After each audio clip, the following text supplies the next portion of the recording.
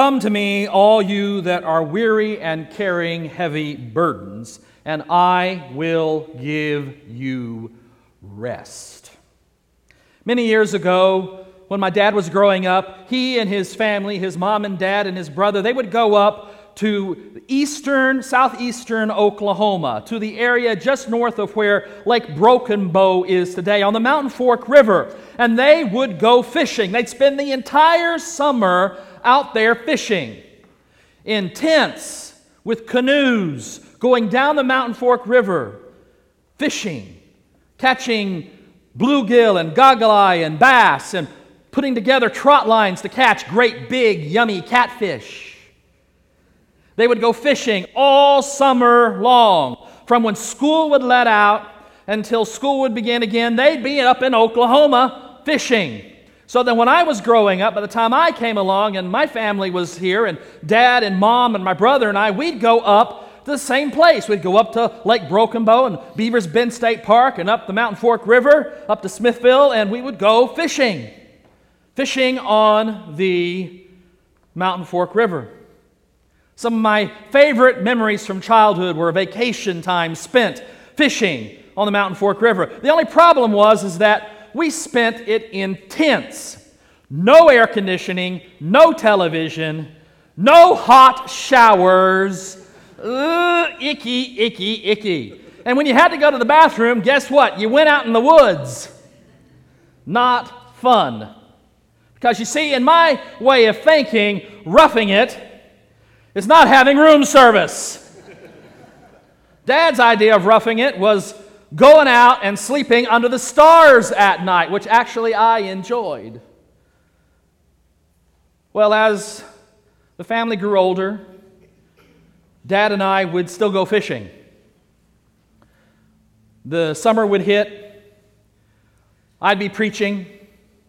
Dad would come to church ready to go. The canoe would be on the truck. The back of the truck would be packed. Dad would be dressed and ready to go. I'd preach. Dad'd sit there and watch his watch. Wait, okay, how long is he going to take today? And by the time I'd finish, I'd have to go change clothes in my office, and we'd be out in the truck and heading off to the Mountain Fork River in Oklahoma to go fishing for a week. I loved those days. Because you see, we spent the nights then in a cabin in Smithville.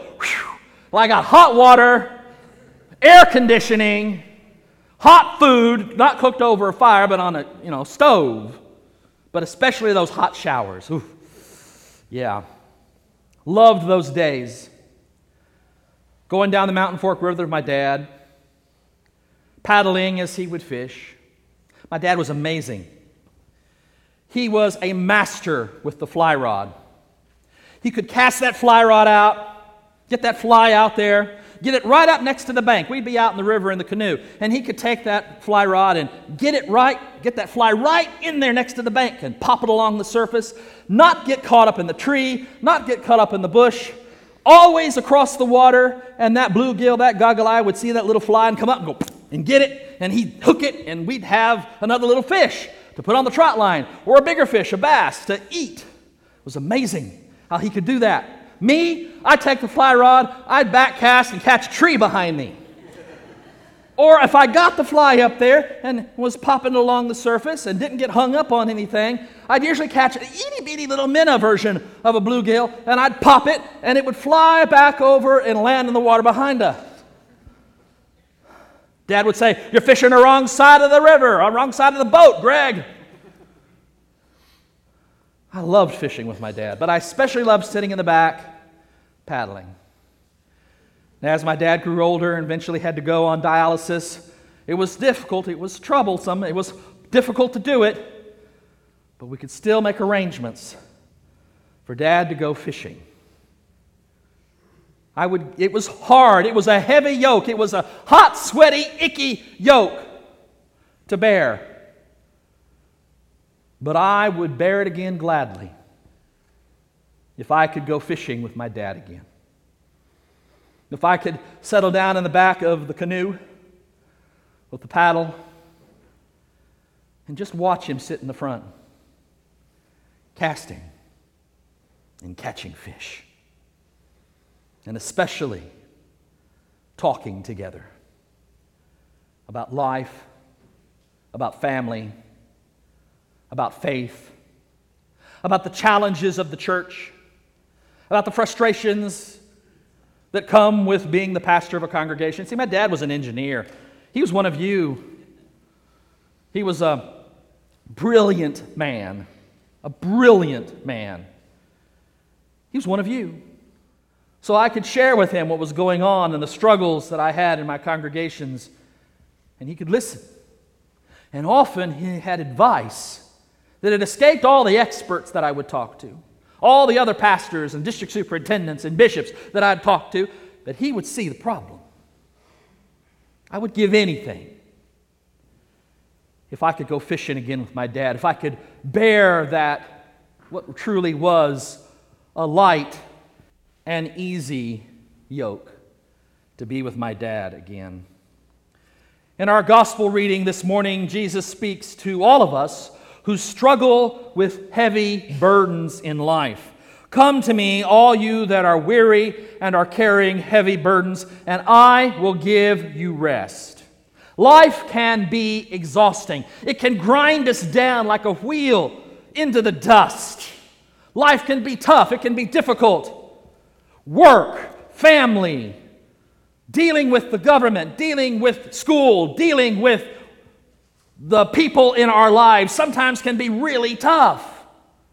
Sometimes you say to yourself, why do I have to have a family like I have? I can't choose my family members. I'm born into that family. It can be tough to deal with loved ones, but especially life can grind us down. Work can grind us down.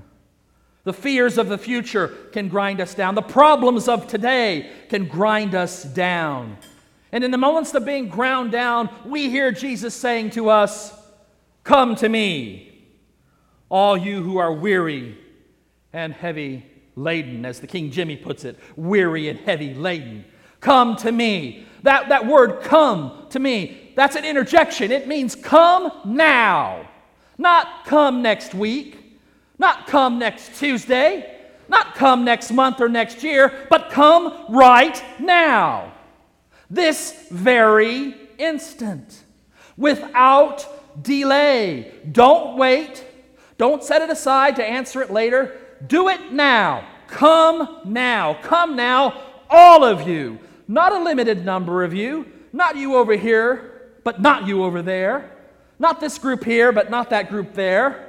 No, it's inclusive. Come, all of you, now. Come. Come to me, all you that are weary and carrying heavy burdens, and I will give you rest. That word rest is the most important part of the message today. Rest. It means not so much to sit back and take your leave and, I can rest now. It's not eternal rest. The word means especially refreshment. Rest for a purpose, to become re-energized. Rest to be reinvigorated. Rest to be re-empowered. Rest to be given new life. Come to me, all ye who labor and are heavy laden, and I will give you refreshment. I will give you nourishment. I will refresh your life. I will give you life anew. That's what that word rest means in the New Testament Greek. Refreshment. I will give you refreshing life anew. And Jesus gives us this refreshing life, not just simple rest, but refreshing life because of what's going to happen next in verse 29. Take my yoke upon you and learn from me. That phrasing, take my yoke upon you, is in the imperative case. Not, you might want to think about taking my yoke upon you. It might be a good idea if you take my yoke upon you. It might be a nice idea or a nice plan that we might someday want to think about, possibly, eventually taking up Jesus' yoke upon us. No, it's an order. It's a command. It is in the imperative case. It is not negotiable. Thou shalt take my yoke upon you, Jesus says to us. Take it now. Take my yoke upon you. Not, do we have to? But yes, sir. Take my yoke upon you and learn from me. Learn from me. That word learn comes from the Greek word from which we get the word disciple. To be discipled to Jesus, mathetes, to be discipled to Christ. We are called to be discipled to Him, to be a disciplined learner. That's what He's saying. Take my yoke upon you and learn from me. Be discipled to me. And that word yoke, we use a yoke, we think of a yoke many different ways. Clergy, I have under my chasuble here a stole. Clergy wear stoles as a symbol of the yoke of obedience. Not as a symbol of authority, but as a symbol of the yoke of obedience. We are under the authority of another, and that other is Jesus Christ. We are under the authority of God, and we are called to proclaim the gospel of Jesus Christ to the last, the least, and the lost, to all, and to proclaim this message that the invite comes to all who will take up the yoke and be discipled to Jesus. We wear the yoke of obedience because we are called to obey Jesus and welcome all, without exception, into the family of God. To welcome all to take on the yoke. And one of the words that can be translated from yoke is balance, scale, and also the Greek word is zygos. We get the word zygote from it. Ooh. In other words, we are called to be pregnantly ready. Yeah, she spurted over here. Pregnantly ready to be used by God, to be used by the Creator of the universe, to reach out with God's love for all. Take my yoke upon you. We think of yoke as that harness that we put on a horse to pull a plow, and it is that, but it's more than that. It's to be made ready to be a disciplined learner and follower of Jesus.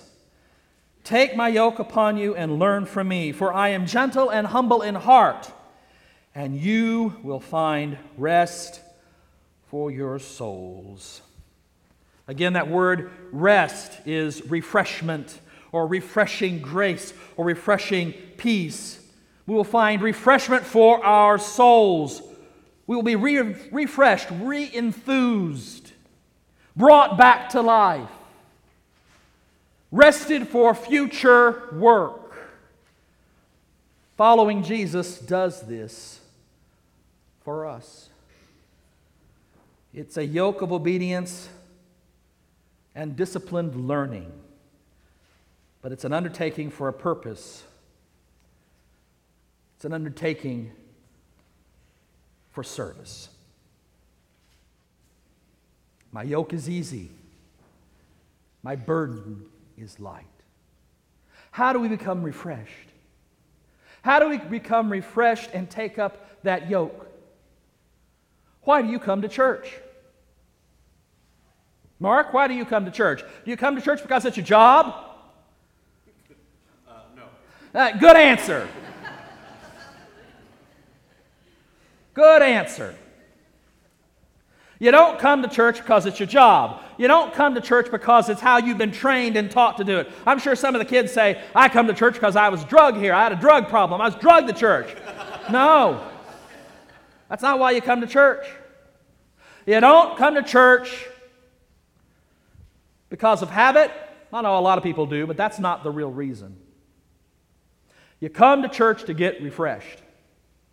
You come to church to be watered, fed, spiritually filled.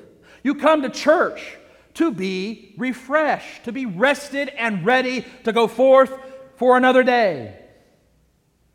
I come to church not because it's my job. I come to church to be refreshed by the love, the presence, the grace, and the peace of Jesus and all the many means of grace. There are many means of grace. Means of grace are instruments through which we receive the love of God. And there are many of them. There's the scriptures being read. There's the prayers of the people being offered. There's the hymns of the congregation being sung. There's the anthem being sung and proclaimed by the choir. There's the music of the beautiful organ being played. That's a means of grace. There's fellowship together. There's service. There's giving. All of those are means of grace. There's the sacrament of Holy Communion at the table of the Lord.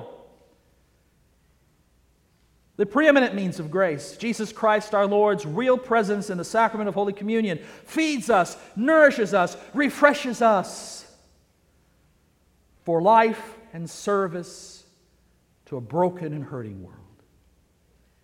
That's why I come to church.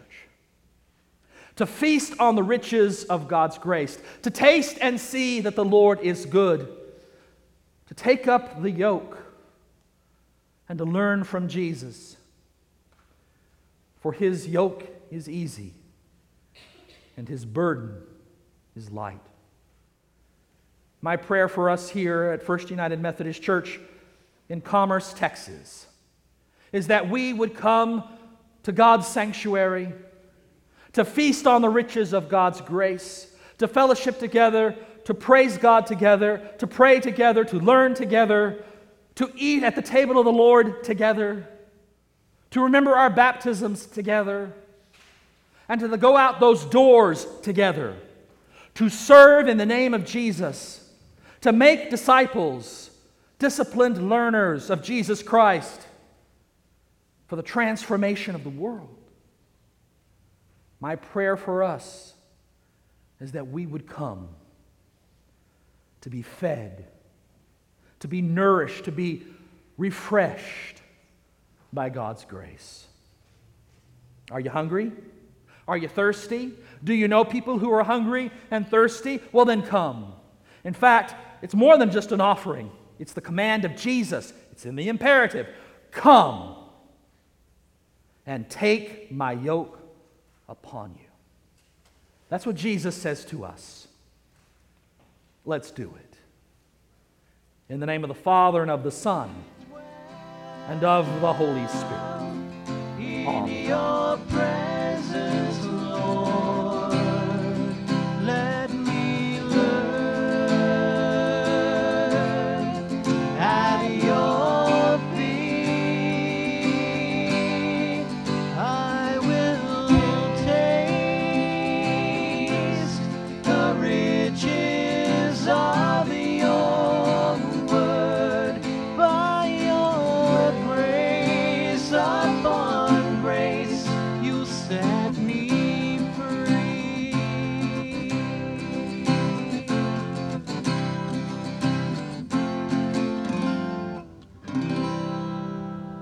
You have been listening to a sermon by Dr. Gregory Neal, Senior Pastor of the First United Methodist Church in Commerce, Texas, and Rector of Grace Incarnate Ministries. Copyright 2014 by Dr. Gregory S. Neal, all rights reserved. For more information and for other sermons by Dr. Neal, visit us on the web at www.revneal.org. That's www.revneal.org. You are also invited to visit us in person at First United Methodist Church, 1709 Highway 24, Commerce, Texas, 75428. This program was produced by Dr. Greg Neal.